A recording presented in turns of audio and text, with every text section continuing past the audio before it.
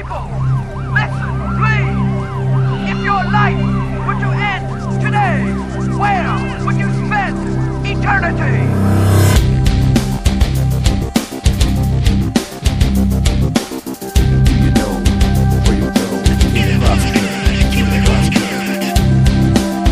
Welcome to the Cross Currents Radio Show, your spiritual speaker's corner, broadcast, and podcast. Over 2,000 years later, and Christ's question is still on the world's front page. Who do you say that I am? The destiny of every person who's ever lived ultimately rises or falls based on confessing with their mouths and believing in their hearts the right answer to this question. In this series, we're taking you in the studio and on the street with our outreach radio team to experience firsthand some of the crazy answers people give to this question. But in the end, what's truly important is not what others say about God, but what God says about Himself. That's why we also encourage you to stay tuned until the end of the show when TCC radio host and local missions pastor Corey McKenna opens God's Word to teach through vital truths we all need to know about what God says about Himself. But now, let's get this show on the road. In the studio and on the street with the Cross Current Radio Show. Hi there, this is Chris with the Cross Current Radio, and I'm just speaking with Stephen today. So we're a Spiritual Speakers Corner broadcast and podcast. Have you ever heard of us before? I haven't, no. Not until now, at least. Okay, so this is the first time. All right, so the series that we're covering right now is on a Life magazine that was called Jesus. Who do you say that I am, as you can see on the cover right here. Did you see this magazine before? Or I haven't, no. Okay, alrighty. So the question I'm going to start off with is any guesses as to what other people might say Jesus is or who Jesus is? I'll just let you elaborate on that a bit. So the question is who other people think Jesus is? Probably someone from the Bible who was born in a manger and had the wise men come and kind of led a revolution back then. Okay. Do you have any other things as to what you think people might say about Jesus? He's Savior, Lord, a teacher, the way to get to heaven. I don't know, I'm just trying to think how other people would think of him. So, okay, cool. So who do you say that Jesus is, Stephen? Well, I would say Jesus, is Lord, and that you should follow him and have a personal relationship with him. Okay, so I was going to ask you this question, what's your spiritual background? But I'm guessing from that you would say, are you a Christian? I am, yes, I would say that. Okay. So ultimately, what's more important? What others say about you or what you say about yourself? I would definitely say what I say about myself, because I can't control what other people say. I can only control myself and my actions and put out a positive image. So that's what I would say. But I guess if I look at it that way, if I really believe in what I'm doing is right, then other people would think by my actions that I'm not a hypocrite. Okay. Yeah, that's like I went back on that, but it goes both ways, I guess.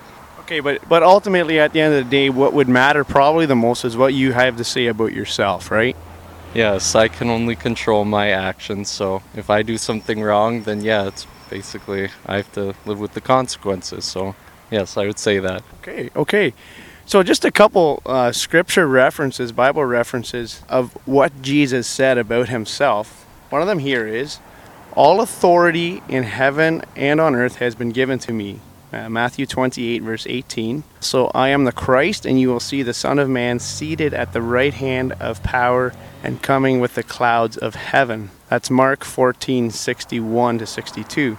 Another one here is, for this is the will of my Father, that everyone who looks on the Son and believes in him should have eternal life, and I will raise him up on the last day. That's John 6 chapter 40.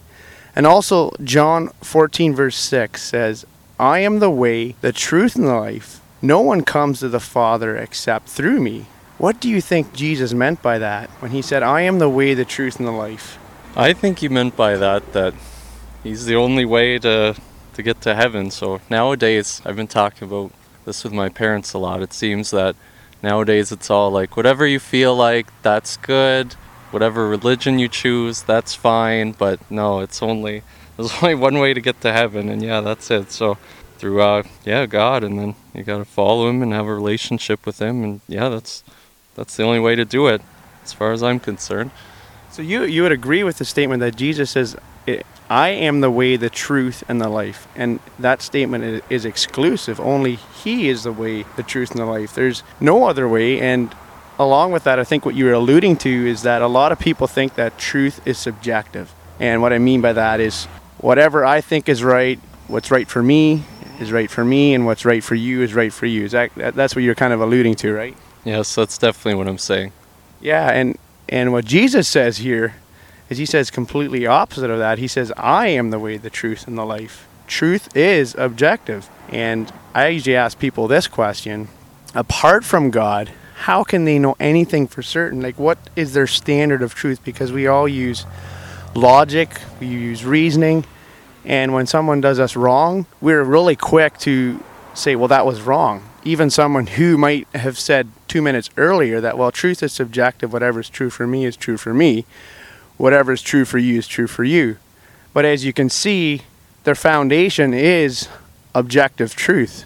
Did you follow what I'm saying there? I think so, yes. Yeah, so I it's neat that you brought that up. You've been talking about that with your parents, because truth is ultimately objective. And Jesus himself says here, I am the way, the truth, and the life. No one comes to the Father except through me.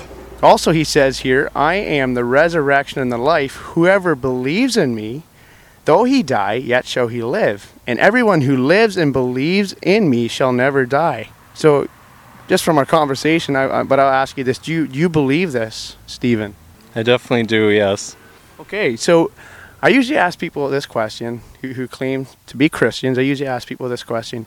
Let's say I had 3 minutes left to live, and I did not know Christ. I was lying on the ground in a pool of blood. How would you explain to that person the gospel if they did not know Christ? What would you tell them? I know it's kind of a question I didn't mean to stump you with, but what do you think about that? If they only had 3 minutes to live, I guess you just want to share that there's still life once you die on this earth. It doesn't end there, so you'd have to explain that quick and say that God loves them, and just share the truth about that, and just there's a God that loves them, and although things are looking pretty bleak at this moment, there's really a reason for everything, even though we don't know it, that he has a plan really above all. So I just share that and how awesome he is, and hope that they come to know Jesus before their last breath. Okay, so are there some other things that you might share with them just to explain the fact that, like, what happens after we die? Like, I usually ask people this question: what do you think, as a Christian, what do you believe personally happens after we die? I believe we all stand before the judgment of God, and depending on what we've done, either he says, yes, I knew you, or no, I didn't know you. And depending on that is what happens after that, where you go. And so if that guy's lying on the ground, how would you explain to them, like you alluded that it's appointed unto man once to die, and after that the judgment, right? Yep. So what would you kind of explain to that guy, like in 3 minutes of your time? How would you kind of unravel that to him so that he can understand that once he dies, it's appointed unto him to be judged after he dies? I would just explain that he's got to come to know God, and because, that really is the best way, I would say. And hopefully he would agree with me and he'd be okay. Hi, this is Chris with TCC Radio. We'll get back with Steve and I in a few. But first, here's how you can partner in the gospel with us. Canada needs Christ. Will you prayerfully give to our great mission of airing and sharing? Airing this outreach radio show further across Canada and equipping more churches in Canada to share Christ? If so, go to thecrosscurrent.com/give and choose the giving option that's best for you. We thank God for you and your partnership in His gospel.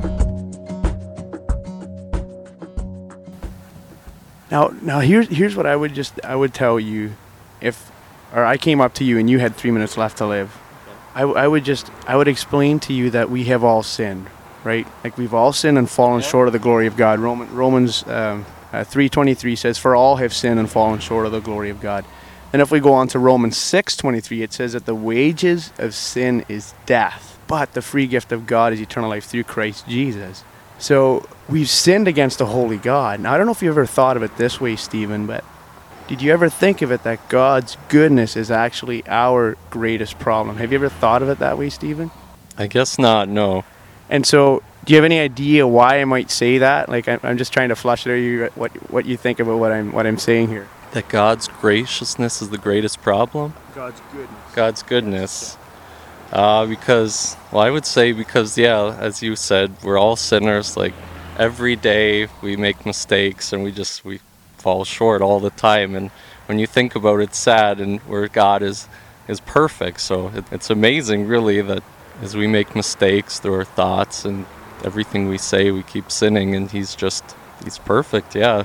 Yeah, and so when we sin, right, sin is a failure to comply to God's moral law, right? I think it's in John, it says sin is transgression of the law, but it's also, what that means is the law reflects the character of who God is, right, about Himself. So when we lie, we're portraying God as a liar, right, because we're created in His image to bring honor and glory to Him. But when we fail to do that, we're portraying Him as a liar, and that's sin, right? When we steal, we're portraying God as a thief, right? It says that in this the law is summed up that you love the Lord your God with all your heart and your neighbor as yourself, right? When we don't do those two things, when we lie, we're failing to love God above all else, and then also we're failing to love our neighbor as ourselves. So God's goodness, I'm going to get to that in a bit, is our greatest problem, but here's why. One of God's attributes is He's just, He's righteous, right? What that means is if I was to go in a courtroom scenario today, and let's say there's a murderer standing in front of that judge. Now, if he's a good judge, what is he going to do to that murder? If the murder's proven guilty, right? And he's even admitted, let's say this murderer's admitted he is guilty. What is a good judge in a court of law going to do? He'll make him pay the price for his mistake. So he's going to give him the just demands for the crime. Yes, definitely. For the crime committed, right? So if you understand that in context of the fact that we've sinned against a holy God, and He's going to judge us someday, but how much more of a righteous judge is He than the earthly judges that we stand in front of today if we've committed a crime, right? So here's the thing. Getting back to that scenario with the guy that's lying down on the ground, how then would we bring to him the fact that God's goodness is his greatest problem? Because a lot of people think the other way. They think that God's goodness is going to be what gets him into heaven. But I would wager that God's goodness is going to be what keeps us out of heaven, right? Yes, because, yeah, He's just, so He can judge us because He hasn't sinned. Right? And if He didn't actually judge us, that would be against His character. He would no longer be good, so He needs to bring justice against our sin. And the justice that we deserve, what would you say that God does to satisfy His justice? That if all the mistakes we've made, that we have to be accountable for what we've done. What we would justly deserve, every single one of us, because we've been born in sin, and the moment we've been born, we've set up kingdom against God. We've been concerned about our own kingdom, and what we justly would deserve, what justice would be, is for every single person on the face of this earth to spend an eternity in hell. But that's not the end of the story. God did something for us that is truly amazing and wonderful through Jesus Christ on the cross. Now, do you understand what God did for us on the cross? Like, how would you explain that to that guy that's lying down on the ground? Let's say he's still has 3 minutes left to live. I know we've taken longer than that, but I'm just working through that with you here, Stephen, and thanks for your patience. But how would we explain that to him? That even though we're sinners, God died for our sins and then rose again so that we can be forgiven. It's just how I would explain it, yeah. And do you know how the just demands for our sin were in a sense satisfied through Jesus dying on the cross? Like, how did that happen? What do you mean?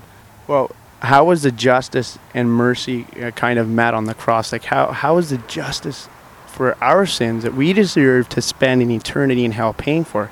How was that justice satisfied in Christ? How was that just? Well, He died for us, and even though we're sinners, we're forgiven because of what He did for us. Okay, and And a verse that comes to my mind when I think about that is 2 Corinthians 5:21. It says, God made him, talking about Jesus, who knew no sin, to become sin for us, so that in him we may become the righteousness of God. It's through Jesus. So when he was on the cross, picture this, a lot of people think that what happened was he just suffered at the hands of Roman soldiers, right? Like he was greatly scourged and beaten.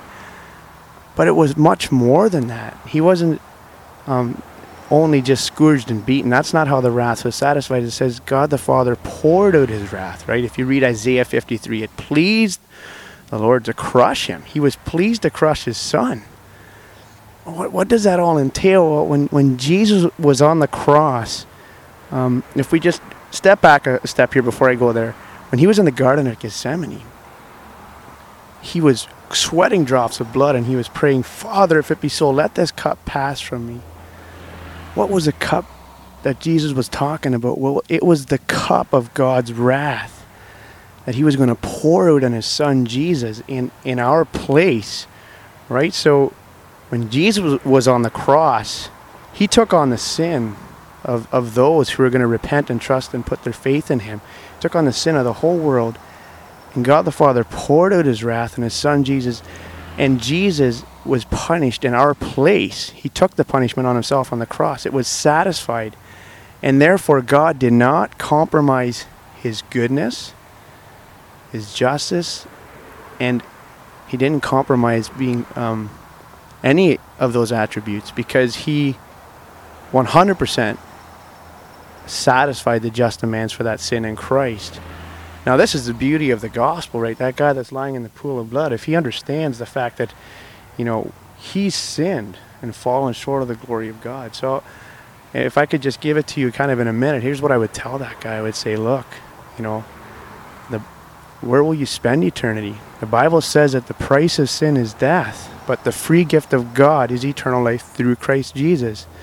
So how many times have you sinned? Whether you've lied or lusted, stolen, hated, or used God's name in vain. See, when you've done that, you've sinned against the holy God, alienating yourself from him. Even your thinking is against him. And what you justly deserve for that is to spend an eternity in the lake of fire or hell. That would be justice. But God, in his love and his mercy, because of the great love with which he loved us, he sent his only son Jesus to come down and live that perfect life that none of us could live. So he never lied, he never lusted, he never stole, never hated, never did any of those things. He completely 100% was perfect. He was fully God, yet fully man. And when he was on the cross, he satisfied the just demands for your sin. God the Father poured out his wrath on his son Jesus in your place. The word, it's a big word, but it's called propitiation. He was our propitiation. And then he rose from the grave. He died and he rose from the grave 3 days later, defeating sin and death, just as the scripture foretold that he would. So in order for us to be reconciled to God, what we need to do is repent, all right, which means to stop and to turn, confess our sin. It says in 1 John 1:9, if we confess our sin, he is faithful and just to forgive us our sin and to cleanse us from all unrighteousness. And what God will do is he will grant us eternal life and we will spend forever with him in heaven. That is the great news of the gospel. So, Stephen, I just want to thank you for taking the time to chat with me today. It's a beautiful day out here compared to some of the days we've had in the past, so thank you. Hi, I'm Corey McKenna, president of the Cross Current. Will you help hear HEAR at home with us? Thanks to ministry partners like you, we were able to send me into the field full-time on July 1st. But to equip more Christians online and to engage more non-Christians on air, we need your support. To pray, give, and go with us, visit helphere.ca. Personal. Let's get personal. And make sharing your faith a part of every day. Welcome to Let's Get Personal, a 60-second sample of personal witness training with the Cross Current. Christian, do you know that all conversations and confrontations about your faith come down to competing claims of authority? Like, who says? Well, because Jesus says that he has all authority, why not share Christ and his word as your source of authority and then compare theirs to him? That way, it's never you and your word that get the glory, but Jesus and his. And that's just a glimpse of how TCC can help you and your church normalize sharing Christ in all your personal relationships. Personal. For more personal witnessing or training, visit thecrosscurrent.com.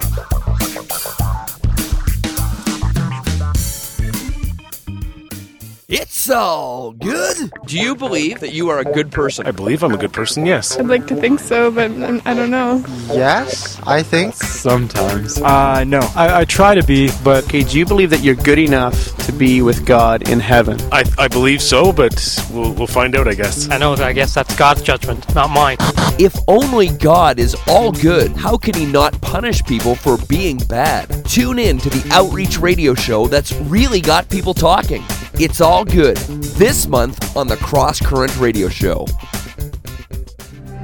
Hi, this is Albert Moeller, and you're listening to the Cross Current Radio Show.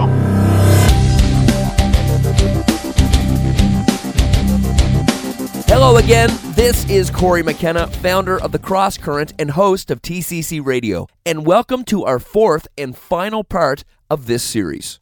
By now you know that at the end of each episode, I've been opening God's Word to teach through vital truths we all need to know about what God says about himself as recorded in the 8th chapter of Mark's Gospel.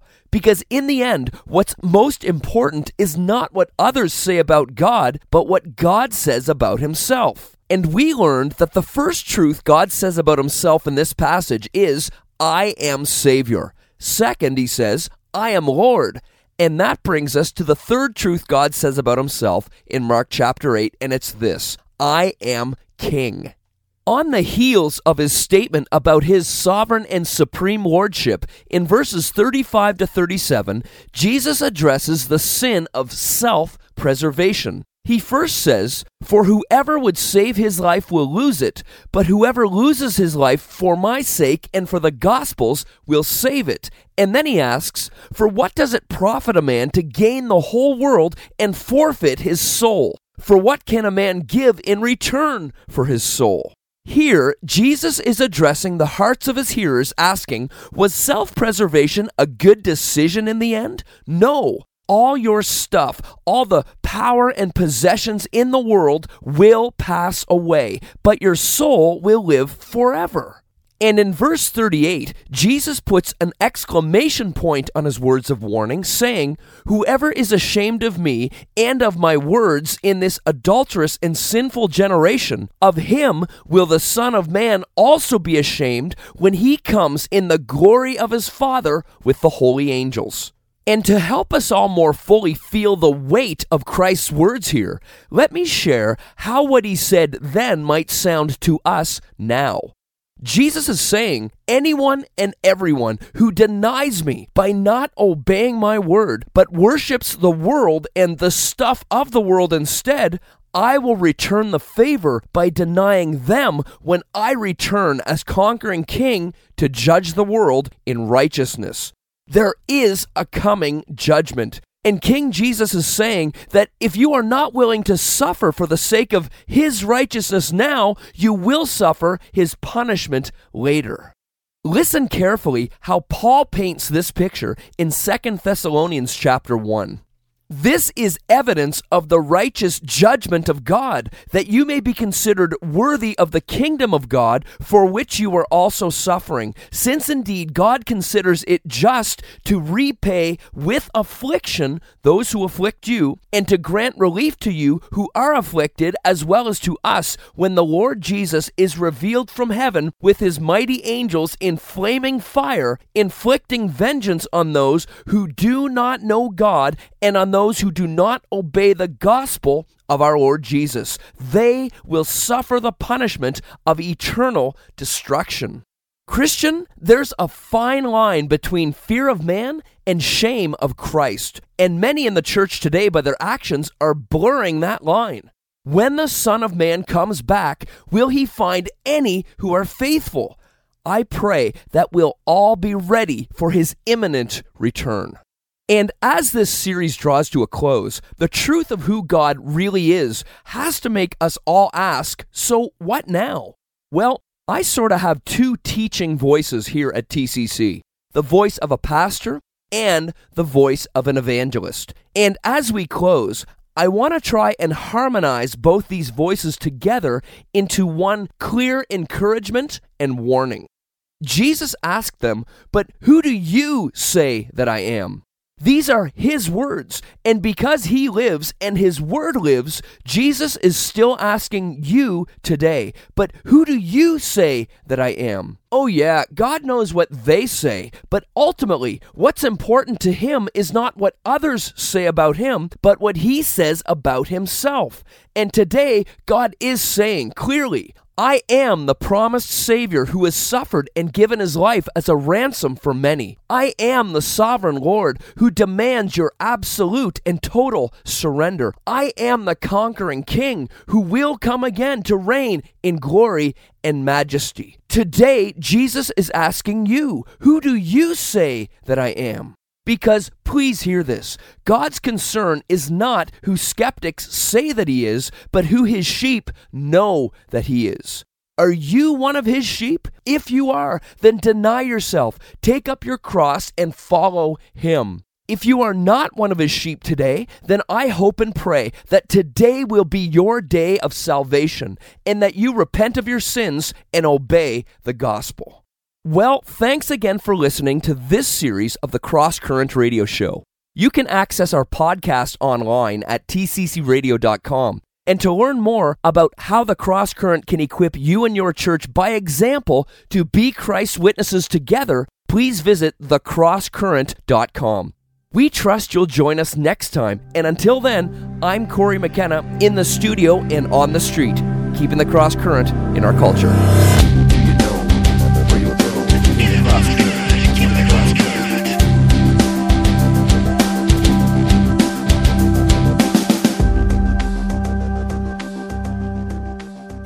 Hi, I'm Corey McKenna, president of the Cross Current. Will you help hear HEAR at home with us? Thanks to ministry partners like you, we were able to send me into the field full-time on July 1st. But to equip more Christians online and to engage more non-Christians on air, we need your support. To learn how to pray, give, and go with us, visit helphear.ca. That's HELPHEAR.ca. We thank God for you and your partnership in his gospel.